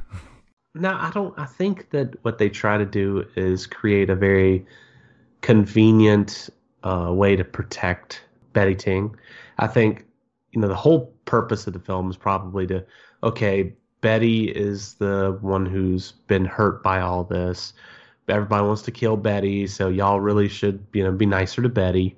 Bruce died from brain disease. Don't question it. It's, you know, he just had brain disease. Everybody knows that. Like the guy on the movie set, like, don't you know he's got brain disease? Cut. And, you know, I have to mention that, yeah, during the scene where Bruce first, you know, Danny Lee first grabs his head and starts going, oh, when he starts doing that, there is a guy.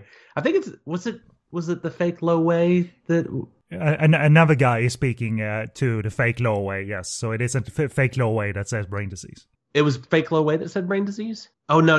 It was another guy to Lo Wei, right? Mm-hmm. Yeah. So Lo Wei's like, what's going on here? And some fucking grip on the movie leans over and goes, oh yeah, he's got brain disease. It's like, how the fuck does he know what Bruce has? Who is this guy? Like everybody knows, almost, like that's the worst kept secrets. Does he have brain cancer? What's going on here? What brain disease? What are we, you know, Jesus. And even if that translation is wrong, there's no sense of the movie trying to expand on it anyway. Whatever he said, he looked very confident in what he was saying. Like, that's all that matters. Don't worry, this is what's going on. You know, like he had some explanation that no one else on Earth seems to have had. That's someone deducting the correct things. Like, he's got a major headache. That must mean brain disease. That's now in the movie. And we got to have some sex and some sensational stuff. And that'll be a wrap, people. You know, we've done our job. There's just no explanation for anything. I mean, you got brain disease and that's it. Be happy with that. I mean, it does make the movie come off a bit foolish when it really isn't trying that much and appears to want to appear more sexier and more sensational rather than factual. It's patronizing the audience to such a degree that it probably backfired for them. To the level of like, oh, he had brain disease. What does that mean? You know, like, no, don't worry about it. Don't worry about it. Keep going. Oh, here's some tits. The final note I want to mention, they do a little, they can't do it fully because it's Golden Harvest, but they do try and create and suggest that Bruce is filming like a Fist of Fury-like movie. They have recreation movies in the movie. And I'm also amused by these sequences because they can't film in-movie movies in little bits. So they always suggest that Bruce is shooting like a 5-minute one-take action sequence. And then at the end, cut. That was brilliant. But you kind of have to, I think. But what I noticed this time around, actually I've seen it a couple of times this year even, the girl he's saving in the Fist of Fury like movie recreation has her tits out because because she's been molested by the Japanese. And it's clearly Fist of Fury they're riffing on. And I'm like, that didn't happen. No. Nora Meow did not have her tits out in Fist of Fury. Well, there is nudity, but from like strippers and dancers that the Japanese are being entertained by. But no such thing. No one in the background with their blouse or shirt ripped. So it's like, come on, Shaw Brothers and Betty. Could they not have just screened the movie and tried to like do their best to recreate it? It's like there's so much shit in here that like the costumes don't match, the settings don't match, none of it matches. And Bruce wasn't here. In reality, he was here, and all of those things we discussed. So you don't have to like do it perfectly. You can always hide behind, it was an outtake, or you know what I'm saying? I mean, it doesn't have to be perfect. I'm not asking for that. I'm not that big of a nerd. I just like, at least don't make me go, what movie is this? Like I shouldn't have to like fucking think that hard about it. He only made 3-4 movies, like it shouldn't be that difficult to like pin down which movie we're talking about. Well, thank God they didn't try to recreate Enter the Dragon and do blackface. Thank God. They might have. Yeah, that's probably a cut sequence. Like there is a scene in Enter the Fat Dragon, Samuel's movie, where Lee Hoi-san is they do a comedic take of it. It's a comedic movie, of course, but Lee Hoi-san is still sort of like, well, it's an approximation of Jim Kelly. So Lee Hoi-san, Magnificent Butcher and all of that, he's wearing blackface in that one. So it is what it is sometimes. Kelly probably would have done the movie for a few bucks at that point. But yeah, so I mean, is it worth sitting through if you have an interest in Bruce's story, Betty's story, and how a movie like this would play out? Because it kind of sounds like told from her perspective. Okay, fine, and then you probably hear in the rumor mill that it's kind of goofy all over the place, not truthful at all. Then yes, and it's a novelty to see Danny Lee as Bruce Lee and doing his very best to make sure we totes know that he's playing Bruce Lee and touches his nose. But it's a mess. It really is a mess, and it tests your patience in a variety of ways, including running time. It really shouldn't be 100 minutes in its original cut here. But yeah, it's worth sitting through. You have an interest in these types of things, but don't expect a Shaw Brothers classic, obviously. I feel like if you're into Bruceploitation or even Bruce Lee in general, like you want to know more about his life and whatnot, and even get like a better view of Betty Ting Pei, and kind of at least be able to put a name with the face, I feel like it's kind of necessary watching. You kind of have to see it at some point. I think that it's more of a historical, like, it does a horrible job of showing history, but the fact that it was made, the fact that, he or she is probably a year and a half after his death, making this movie, capitalizing off of his death, and, so many elements to it, you have to watch it. Yeah, for all the sort of wrong reasons, but it's not like we need to shoulder the burden. Like someone else did the bad deed here of making it, so to say. But yeah, I watched it 3 times for research this year, 2 times for this show, and then for an unrelated piece of research. I'm all too familiar with it, but I think I'm done for the moment. It keeps coming up. Yeah, exactly. It just keeps coming up. I as a separate recommendation, the director John Law is not necessarily the world's most distinguished Shaw Brothers director, but he had a good streak of kung fu movies at the end of the 90s, where obviously the action directors are shining in them, but he's the director of it. He needs to keep it afloat and provide a basic kung fu movie for you all. So at Shaw Brothers, I would recommend John Law's movies Monkey Kung Fu and 5 Super Fighters. It's one of those basic stripped down kung fu movies, but they are exceptional at being basic and stripped down. So If you're looking for something from the director that is way different, but there's a lot more short than Monkey Kung Fu and 5 Super Fighters is where it's at for me.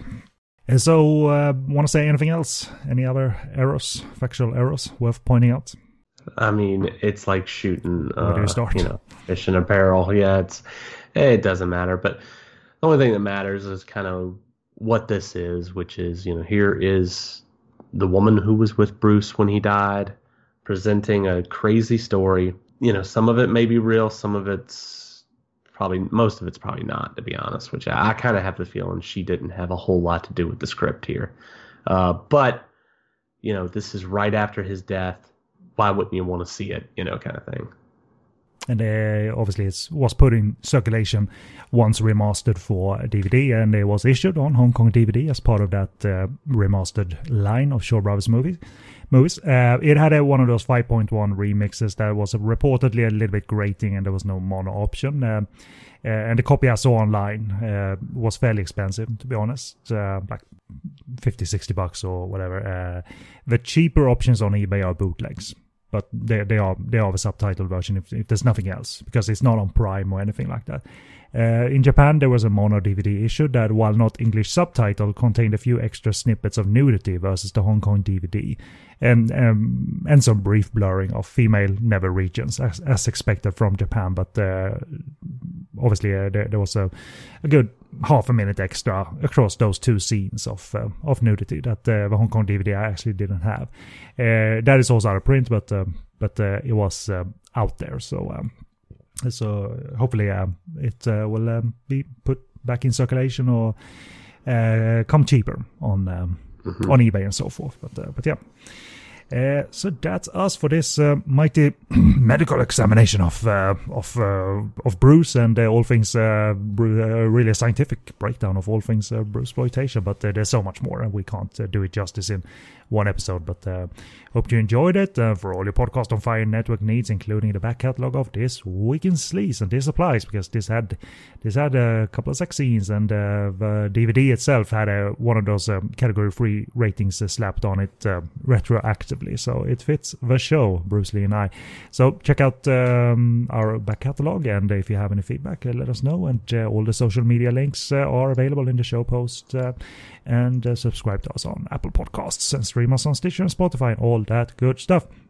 We'll link to Josh's Weird Cinema YouTube channel. At the time of recording, would you say you are like halfway done with your Bruce exploitation doc, or that's hard to say, as a matter of fact? It's hard to say because I've been mostly working on all of the animated sequences first, which this time's going to be cartoons. Basically, yeah. I'm Bruce Lee. I'm Becky King. I'm a fake Bruce Lee. like some Terrence and Phillips style animation. That stuff takes time, and so I've been working on that. And actually, I'm at the point now where I can kind of start recording, doing the audio, and then putting everything kind of together. So I hope to finish it in the next month or so. That's the hope, at least. Well, if it's done by the time I release this, then obviously it goes into the links as Sure. well. But Josh has a documentary on IFD Films and Arts, a documentary on the filmmaker, the Flats something filmmaker that I can never remember, but I did watch it because that was like, Hobbs. Because that was all new territory for me, and you really put your work in. And you did a Japanese themed documentary as well. Yeah, Pinky Violence. I did a very detailed examination of that. I worked with a couple of people who were very, very wiser to the genre than I am, and tried to create something that was the most factual thing kind of in the Western world, essentially. And I think it did a good job on that. It was good watches for someone who's not into it, and they do encourage you or inspire you to sort of seek out these films and so forth. So good job, my friend.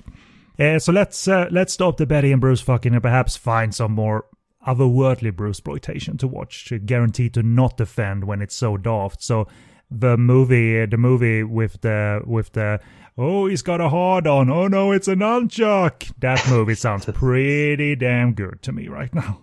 So that's what we're gonna do. I'm Sleazy K, and with me was the great Lord Joshua Regal. Thank you for your work. Thank you for your service out in the real life, and thank you for applying your knowledge to this episode. Oh, thank you, Maggie.